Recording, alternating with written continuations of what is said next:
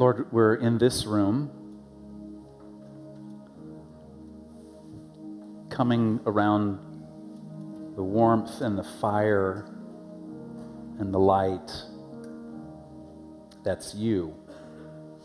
We're coming out of places that for some of us are very cold, for some of us are very dark, and we're coming to you. And just like we stand around a fire, that warmth drives out the other things. Lord, we're here to stand around your warmth, the warmth of your presence. So by the power of your Holy Spirit today, Lord, I pray that you would drive out the cold. You'd illumine the darkness. We need that more than we need anything else. We need that more than hearing our favorite song or having things happen in a way that we want to have them happen. We just need you. So, by the power of your Holy Spirit, Lord, would you please speak to us? We are listening, and now may the words of my mouth here in these next few minutes and the meditation of our hearts be acceptable in your sight, O Lord, our rock and our Redeemer. And all God's people said, amen. I want to invite you to remain standing with me. We're going to read the scriptures together, and we're wrapping up a series that we've been in called Questions About God. Let me give you a couple of just housekeeping things. Number one, if you're a mother, we're so glad you're here, or a lady who is invested in other people, we're just glad you're here. We've got a few things for you. There's a flower when you go out, and then out here, there's an iced coffee station. I saw some of the men eating your donuts. I will castigate them later. And then there's a place up there where you can take a picture. Steve Rasmussen, who's a professional photographer, part of our congregation, will be taking pictures out there, and we have all that for you, because we would not be here without you. Can I get an amen for that? So we appreciate you as our mothers. And I also know that this is a day that for many of you is a difficult day. On a day like this, I celebrate my wife, but then I also grieve my mom, who's not here. And so I know for many of you, this is a day that is not necessarily happy, and we want you to know we acknowledge that. And there's a place for you here too. Well, we're in this series, and next week we're starting a new series. I do this at the beginning of each new series, and if you've been here for a little bit, you know, and you're probably dreading this moment, some of you, but some of you are excited. We're starting a series next week called Good Grief. It's not about Charlie Brown. It's about how do you handle grief in a way that's good. When we suffer things, when we go through things, we don't always know what to do with the pain that we feel.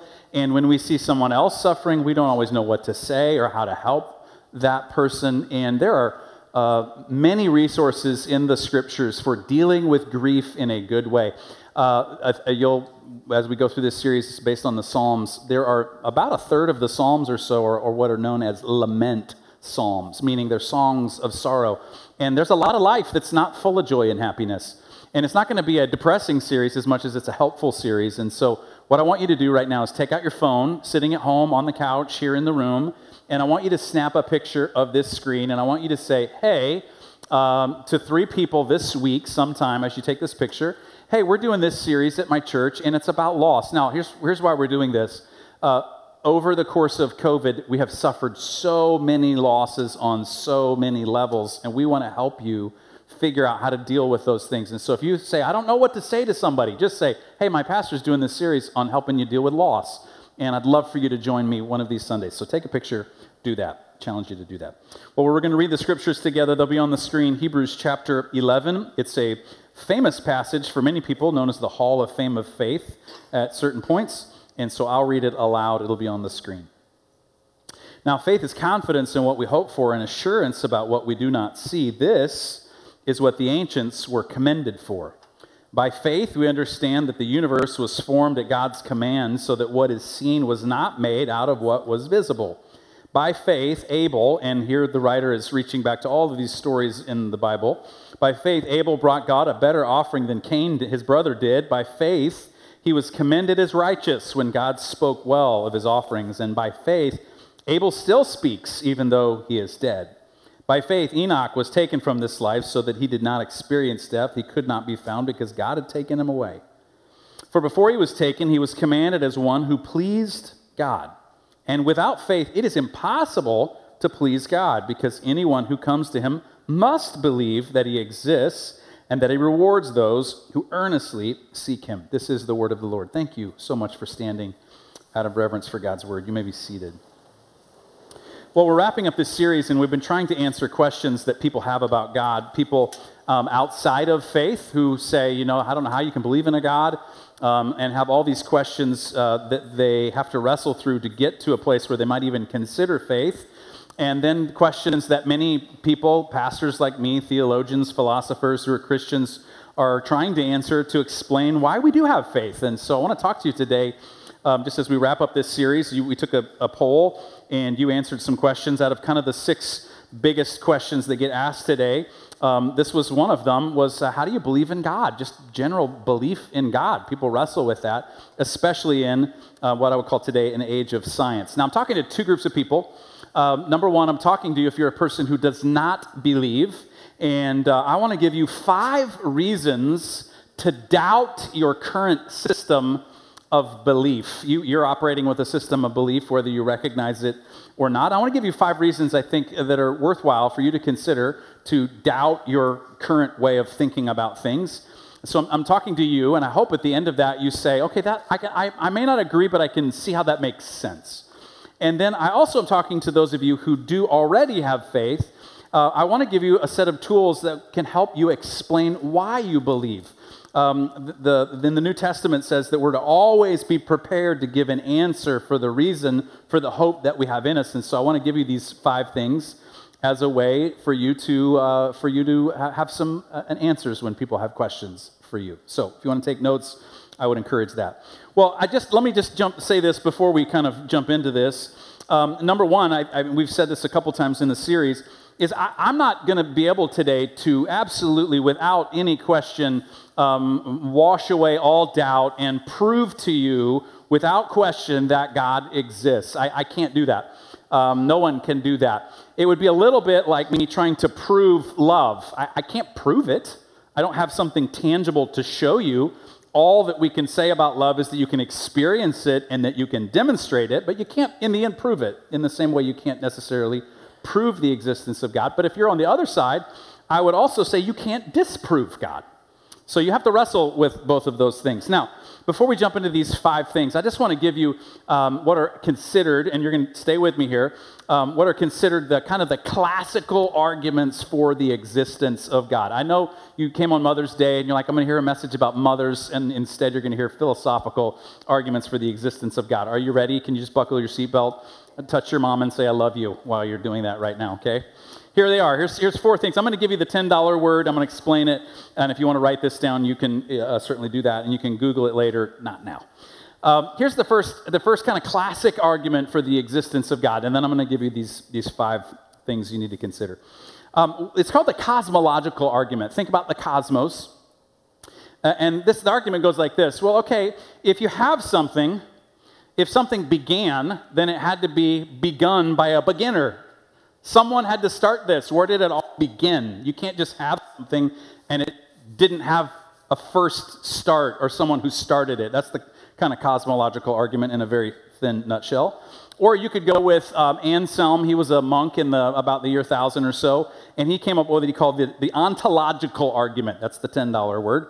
And here's what it is. I'm going to give it to you, and then you're just going to have to go, and think about it for a second. This is what he says. He says, if you could conceive of a being greater than any other being, then that being must exist, or you wouldn't be able to conceive of that being. Why else would the thought be there?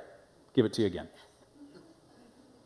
If you can conceive of a being greater than any other being, that being must exist, or you wouldn't be able to conceive of that being. Why else would the thought exist? That's the ontological argument, thin sliced. The third one is called the teleological, which is a Greek word that means the end or what's the goal. And it's a simple way to think about that is the argument from design. Look at the world around us. Look at the order of the planets. Look at how the Earth is tilted a certain degree, 23.5 degrees. And, half a degree this way, we freeze. Half a degree this way, we burn up. It's the fine-tuning of the universe. You can plan the seasons and plant crops around the orderedness of the universe, and it just makes sense. How do you explain that? But think about your eyeball for a second, or think about your fingers and how you have dexterity. Think about the fact that you have consciousness. No one can explain consciousness. You can't find any scientist or philosopher who can say, this is why we are conscious beings who have a emotional experience of the world. Nobody can explain. How do you explain that? Where does that come from unless there's some kind of designer behind all of that? Now, the argument against that is just based on statistics. Hey, listen, we've got a universe. It's got billions of galaxies. It would make sense in billions of galaxies that you would end up with a universe just like ours with consciousness and order and all of those things. But here's my response back to that. That would be like saying that you could get on a rocket ship, go to another planet, and you would get off that rocket ship in your spacesuit because you don't know and you would go over and just sitting on a rock, you don't know how it got there, but just sitting on a rock is an iPhone, perfectly functional, able to call back home, right? You'd kind of go, wow, I love my iPhone, but you would say, it's about that kind of ludicrous to think that's the response to it. So you got to wrestle through that one. So that's the teleological argument, or the moral one. And we'll spend a little more time on it here a little bit later in the message. But that's the reality that you and I have to live together in a way that benefits and blesses people. So how do we determine what's right or wrong? Who says what's good? Who says what's bad? And where does it come from? Now, in the current moment that we're in, what's kind of got the weight in our culture is the idea that everything is relative. In other words, morality and good and right and wrong are socially constructed realities. Now, if that's it, we just decided together that this is what's good for everybody, and we just kind of all agreed on that. If that's it, then that gives me no ground from which to judge or assess if something is good or not. Stay with me here, okay? So you might say, stealing is wrong, but I don't agree with that. That might be true for you, but it's not true for me. So if that's the basis of why we agree on what's right and what's wrong, then if I decide to steal your car, how can you judge me for that? I'm just being true to me. Come on. And if that's how you see things, then I would encourage you to go into auto theft because it's lucrative. And when the officer pulls you over, roll down the window and say, officer, I'm just being true to myself. This is just who I am. I've just decided this. I'm a thief. That's what I am. And I'm just living out my truth, so please stop judging me. That's the end game of that. So Christians, we say that morality comes from the character of God revealed to us in Jesus. And so we do or don't do things, because they do or don't align with the character of God. So things like justice and dignity and mercy and truth, for us, all have concrete meaning. They mean something because they come from the character of God. Friedrich Nietzsche is an atheist philosopher. He said this. He said, if nothing is true, then everything is permitted. He had the guts to take that all the way to the end. And he said, if that's the case, then all that we're left with when we're trying to figure out what's right and wrong and who decides what we do and what we don't do is what he called the will to power. In other words, whoever has the most power makes the rules. Now, those are all four arguments for the existence of God. Very honestly, they're not ironclad. You could come up with holes in each of them. They make sense to me. They make sense to millions. And I'm not trying to tell you they are ironclad. I'm just trying to say they help to make sense of why you might choose to believe in God, like many of us do. Well, I want to, beyond that, I could go down that path, but I just want to give you 5 reasons believing in God makes your life better. And these are 5 needs that whether you are a person of faith or not, you have these needs. So I'm not imposing needs on you. I'm just telling you needs all of us are wrestling with. We're all trying to come up with answers to these needs. And if your life is going to matter, if your life is going to be satisfying, then you better have answers to these needs. So here are the 5 needs that you and I have. You and I need meaning. You and I need meaning. Turn to your neighbor and say, this is going to mean something to me. This is going to mean something to me. The writer of Hebrews, he says that by faith we understand. In other words, faith is a lens for understanding. Now, we've kind of divided meaning in our day into two kind of camps. There's one, the religious way of looking at things, and then there's the scientific way of looking at things. And so, on the one hand, you have some people of faith, some Christians, who only look to religion, and they say that's the only way we can get meaning. And if you think science is how you're going to give you meaning, then you're ridiculous, or you're godless, or you're hopeless. And I just want to say to people in that camp who say science is, you want to just kind of exclude science, that you might not realize that modern science was begun by Christians. In fact, theology, back several hundred years ago, was referred to as the queen of sciences. What does the queen do? The queen creates heirs. So people looked at the world and they said, God gave us the world. God made us in his image, meaning we have the ability to create things and put things into the world. And we have the ability to know things and understand things and see the angles on things. So if that's the case, since we're made in God's image and we have the ability to create and we can know things, then let's examine the whole world and let's understand how God intricately put everything together. And that was the beginning of modern science. And so people on this side of the thing who say, you should just ignore science, and they're all the godless, misunderstand science and neglect the glory of God's creation. And honestly, it's a very narrow-minded way of looking at things, because you're failing to see both how we were created in God's image and how big God's world is. One of my favorite hymns growing up was, This is my Father's world. Oh, let me ne'er forget. I don't know what ne'er means, never. Let me ne'er forget that though the wrong seems oft so strong, God is the ruler yet. In the rustling grass I hear him pass. And then there's this phrase, he speaks to me everywhere. Do you know that song? So if God speaks to, if this is my Father's world, all of it, then what in the world are you afraid of? Nothing, I hope. But on the other side, there's another way of trying to get meaning, and that's saying that the only way to get meaning and know what's true and what's accurate is through science. And so you have to measure something, and only if it's objective and you can measure it and know it, does it mean anything. And that while I appreciate that, because anytime I take headache medication, I'm so grateful for science. Whenever I get on a plane and I safely make it to my destination and then get on the return flight and safely make it back, guess what? I am incredibly grateful for science. But the problem, if that's just the way that you go about things, is so much that's important cannot be measured. Love, joy, peace, relationships, morality, dignity, justice. You can't weigh those things, incredibly important parts of life. You can't weigh those things on a scale and determine their mass. And if that's the only way you go about finding meaning in life is what you can measure objectively, well, that's also very narrow-minded. That's also one very small way of looking at things. So if you're on the bus of, okay, well, it's just religion, you understand what you're doing is you're taking meaning from people who see another side and say, I need to understand. And you're making them think that there's a false choice, that they have to either choose faith or truth. So stop. This is my Father's world, and stop limiting it to what you know of it. You serve a big God, so you have no reason for being so little in your thinking. And on the other hand, if you say it's just, what I can objectively understand, well, then what you're doing is you're removing most of the things in life that make life meaningful.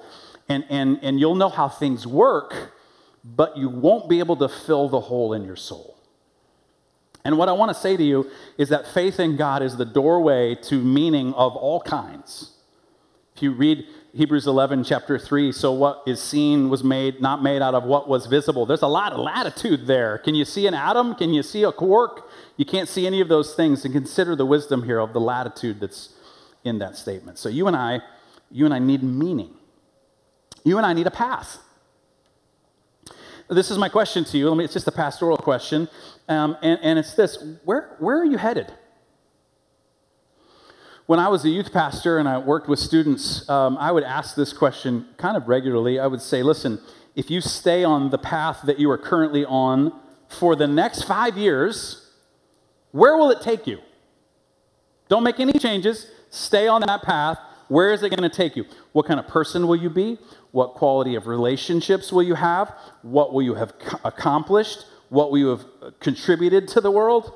I mean, where's that path taking you? You and I need a path. Where's your path going to take you in 5 years? I remember vividly, I was in seminary, and we didn't have kids yet, Andrea and I, and I was working just for a little bit. I worked a corporate job, and I had plenty, dressed like you do when you work in corporate America back in the 90s. And so I'm shopping for a shirt. And I already had a closet full of shirts. And I remember so vividly, I'm standing there and I'm looking at all these shirts and I'm thinking, do I really need another one of these shirts? Is that really what I need? And it struck me, I can still remember what I was thinking and feeling. It struck me that my life was basically about me. And that if I continued going down this path, my life would just be more and more about me, and it would never be anything greater than me. Now, I'm not saying that's the path that you're on, but I'm saying it's worth asking the question, what kind of path are you on? Do you have a path to a better you? What is the path? That's why I followed Jesus, because Jesus' basic invitation to all human beings, you and I, is come follow me. It's a transformative path. It changes you. If you know some of the stories in the New Testament, you might know the story of Paul. The Apostle Paul wrote much of what we have as the New Testament. Letters, he traveled and planted churches and started churches. If you know his life from those letters, you might know also his life before. His name was Saul, and Saul, out of his religious zeal, was going and actually persecuting and killing Christians. And he had this transformative encounter with Jesus, and his life went from going this direction to his life going this direction, because anytime you follow Jesus, you are put on a path to a better you. So my question for you again is, do you have a path? Who is guiding you on that path? And here's a way to think about that differently. If everyone followed your path, what kind of world would we have? You need a path. Now, the message of Christianity is actually very pessimistic about your ability and my ability to carve out that path. Because what the Bible says is that you and I are sinners. That's just a word that it actually is taken from archery that refers to an archer trying to hit a target. And so what that implies is two things. One, you could choose an entirely different target. Like, this is the target you're supposed to hit, but you aim over here. Or it just refers to the fact that you and I might be trying to hit the target, but we always seem to miss. We're always a little bit wide of the mark. So the Bible's very pessimistic about you and I being able to figure that path out. But at the same time, it's very hopeful about what you can become when your life is in God's hands. And so the message of Jesus is a path to a better you and a better world. You need a path. Well, you need hope. Hope is, I would call it psychological fuel. If you don't have hope, you die. Viktor Frankl lived in Nazi Germany. He was Jewish. He was a psychologist, and he was sent to concentration camps. He actually spent time in 4 different concentration camps and almost died. But he wrote several things about it after the fact. He lived and was kind of prolific in writing things about it. And he made some observations about what happened in those concentration camps. And he said that the only people who actually survived were the people who decided to cultivate hope. Let me tell you what he says. We got it on the screen for you here. He says, "We who lived in concentration camps can remember the men who walked through the huts, comforting others, giving away their last piece of bread. They may have been few in number, but they offer sufficient proof that everything can be taken from a man but one thing, the last of human freedoms, to choose one's attitude in any given set of circumstances." You have to have hope. You cannot survive without hope. So where in the world are you getting your hope from? Now, the writer to Hebrews talks about hope and ties hope to faith and says that hope has 2 kinds of dimensions in Hebrews chapter 11, verse 1. Faith is confidence in what we hope for. So it's the idea that there's something better coming. And then at the same time, it's assurance about what we don't see. It's a realization that there's more to the story than we currently see. There's more to the story than cancer. There's more to the story than addiction. There's more to the story than bitterness. There's more. There's more going on. It's not just that. It's not just the thing that you see. And hope is what allows you to keep going. That's exactly what the writer to Hebrews is saying. You and I need hope. Fourth thing is that you and I need a compass. Now, I don't know if you've used a compass before. I've done a lot of hiking and I've used the compass, and I don't know if you understand how a compass works, but a compass works not because you're holding the instrument in your hand, though you have to have the instrument. It works because there's something outside of it that it aligns itself to. So the magnetism of the Earth's core points that needle north, so you can always know what north is. And the compass works because it's responding to something outside of itself. And so if I'm going to find my way, it won't be because of the compass, but because the compass is responding to what's outside of it that's actually there. Let me see if I can bring this down. So let's think about that moral argument for a second for the existence of God. Morality is trying to answer the question, so what's good? And what's the standard that we measure against? When I was in high school, I was a sophomore. We moved my sophomore year to Lewisville, Texas, and I was right in the middle of the year, and I'd played basketball my freshman year, and I'm okay. I'm not great. I don't have a lot of game, but I got some. And so I wanted to be on the team, and so this was a much larger high school. And if you know the Dallas-Fort Worth area, it's referred to as the Metroplex. And so we had on the team that year, my sophomore year in high school, the leading scorer in the Metroplex and me. and so I would be the guy in practice. They would never put me in the game because I wasn't that great. But I would be the guy in practice that he would just take and mop the floor with, right? It'd be me. And so the standard that everybody was looking to for a great player was not me.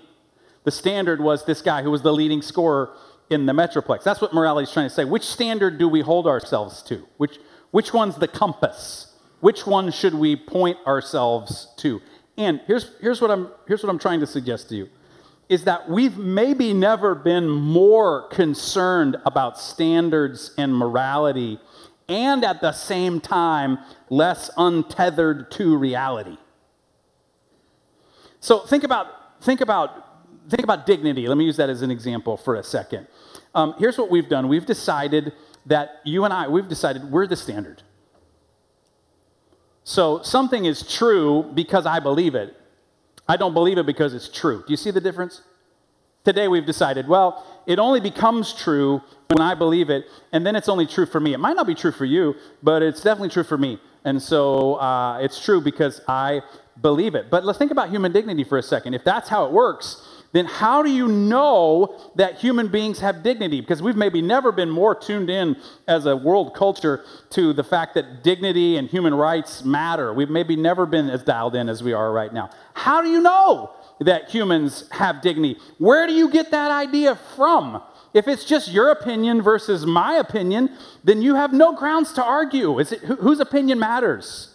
Who's to say that your opinion about human dignity is right? Who's to say that mine is? And so we're untethered. We know, yeah, human dignity matters, but we don't have any reason why. And so we're completely untethered. And let me give you a very current example of what that creates when we're as untethered as we are. We're living in what everyone is calling cancel culture, and I hope if you're paying attention that you see that all sides are doing it. Like it's existing on all sides. Everybody's canceling everybody else, and don't buy into that it's just that other group that you don't agree with, and so you ought to cancel them. Don't buy into that. We're in this never-ending game of paybacks, and do you know what's behind it? It's this idea that, I decide what's true and you decide what's true.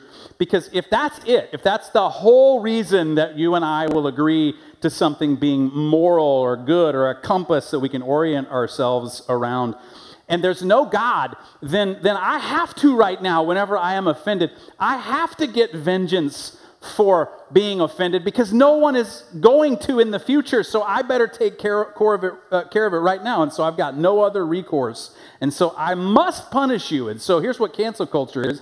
Cancel culture is we sentence that person forever to the hell of being outside the human family as we define it. And so there's no peace. And there is nothing but misery. Now, again, this idea of morality is one of the classic arguments for the existence of God. And what we say is that the source of morality and good is outside of me and it's outside of you. And so it comes from the character and the nature of God. The reason that people have dignity, the reason everyone you know matters, the reason that Bill Gates is not more important than the lowest caste person in India, the reason your boss is not more important than you, the reason you are not more important than your kids, the reason that we have equality and dignity is because we are made in the image of God. Every single person that you know. There's no one that you know that does not have dignity. If you think you're up here because you have a certain job and someone else is down here, you don't understand the character of God. And the person who cleans your toilets, if they work for you, they have as much dignity as you do. See, that's where we get that idea that you have dignity. And so things like stealing, then, we don't steal not because it's bad. We steal because it violates that person's dignity, because that comes from the character and the nature of God. Guess what that then does? That releases me, if there's a God, that releases me from vengeance and makes it possible for me to forgive. The way out of cancel culture is not labeling them and writing them off and putting them on the dustbin of history. The way out of cancel culture for Christians is to forgive. That's how it works. So here's what the writer to Hebrews says. Anyone who comes to him must believe that he exists and that he rewards those who earnestly seek him. What's the reward? Peace and reconciliation. First in you and then in other people. You and I need a compass. And then last one, you and I need a family. You and I need a family. I would argue that the prevailing spirit of our day is what I would call an orphan spirit. And an orphan is a person, you know, right? They've lost their parents. But I want you to think about it in terms of you had parents and it was all going fine and you were aware that you had parents, and then all of a sudden they're lost in a tragic accident and you are utterly and completely alone. That's an orphan. It's just the sudden realization that I am alone in the world and that it's all up to me. I have to foot my own bill. I have to protect myself because I don't know what people will do to me. I am misunderstood. We are living in an age of an orphan spirit. That's what people are carrying around with them, the sense that I don't belong to anybody, and the only people I do belong to are people who see it the way I do.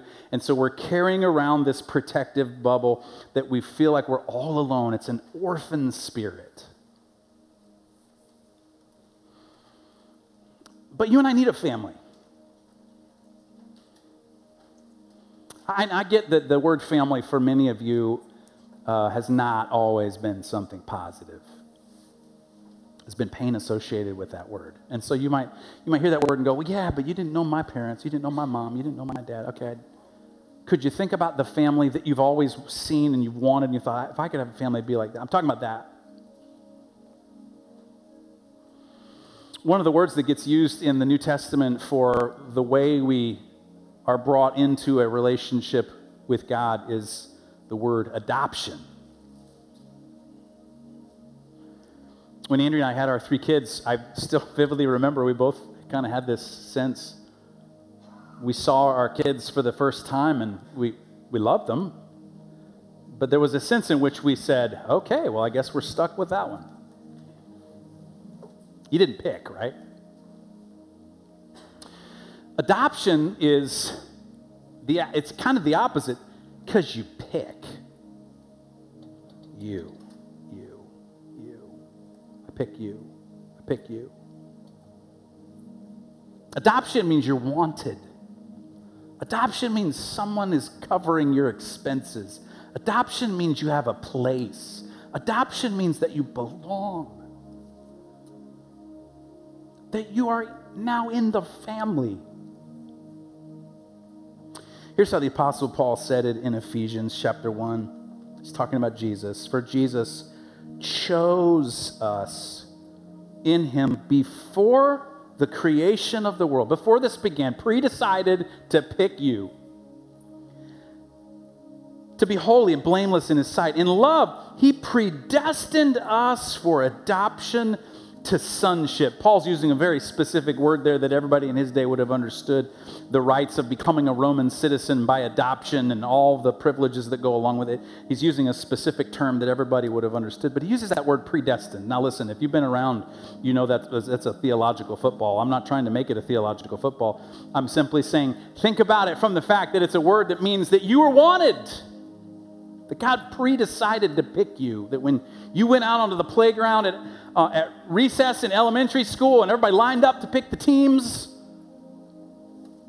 and you stood there as a little kid like I did, and you're like, oh, please don't pick me last, please don't pick me last, please don't pick me last. God picked you first. He's the captain, and he went, I'll take you. I'll pick you. I want you. You're mine. You're the one that I picked. In advance, through Jesus Christ, in accordance with his pleasure and his will. There was no arm twisting. No one was twisting God's arm behind his back. I pick him.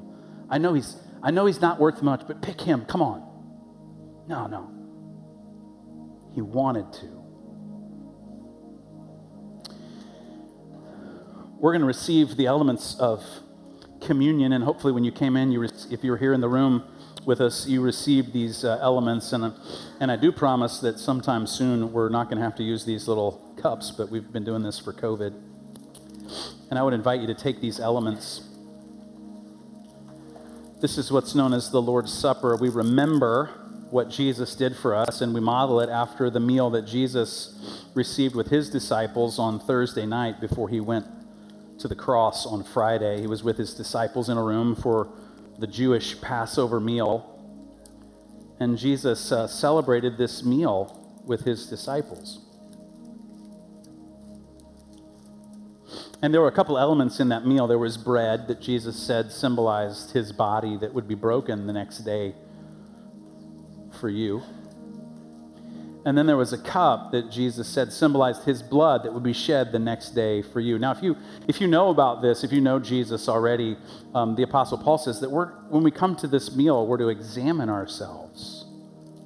That this is an opportunity to remember the Lord's death until he comes, to remember what Jesus has done for you. Again, to bring it to mind, to let it be fresh again, to make it meaningful again about what Jesus did for you.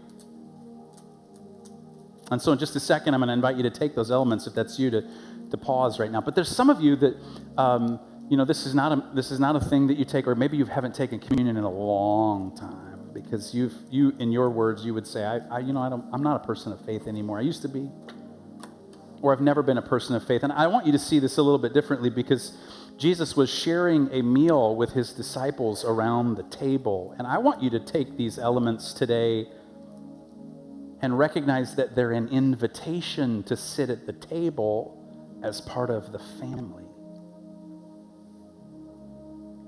That you can be adopted at any moment. The writers of the Gospels and the writers of the New Testament, that God's just as close. He's near to every one of you. And the image is right here. If you would just look right here. And today you might take these elements as a way of saying, man, I want to be at the table. Because you're coming up with an answer to the question, what's the meaning and purpose of life? You're coming up with an answer to the question of how do I have hope? You're coming up with an answer to the question, what's my compass? Where am I pointed? You're coming up with an answer to the path that you're taking in life. You're coming up with an answer to who do I belong to? I just want to tell you that the good news of Jesus is there's an answer for all of those things. And so I would invite you right now to take this bread and break it and remember that Christ's body was broken for you. Take it, eat it, and be thankful.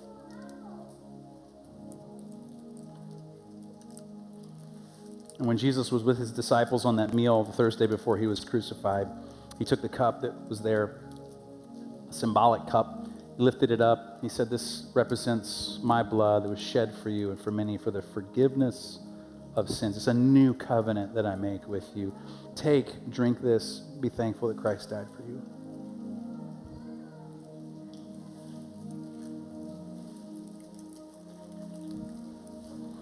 If you're in the room, I'd invite you to stand to pray for you as we go.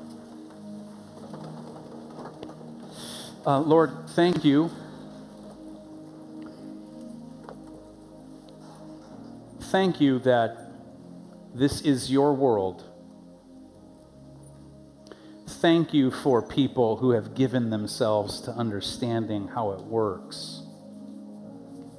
Thank you that we have medicine and we have cars and we have technology because people have given themselves to the pursuit of knowledge because they're made in your image. So we take that as a gift that you've given to us, the creative potential you've put into us because we're made in your image. We receive that as a gift that you give through people. Thank you that you didn't leave us with an idea, God. You didn't leave us with a philosophy. You came as a person.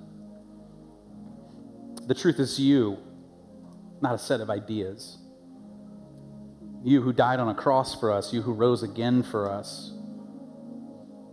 And so, again today, we put our trust and our confidence in you, Jesus, the risen Jesus. We put our trust in you today.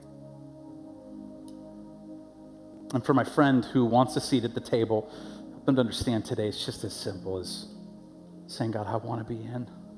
Forgive me for the past. I want to take my seat at the table." And so, God, thank you that we can bring our questions to you and that you understand, and that's okay. Thank you that you yourself are the answer. So we receive you today. We pray this in your name, and all of God's people said.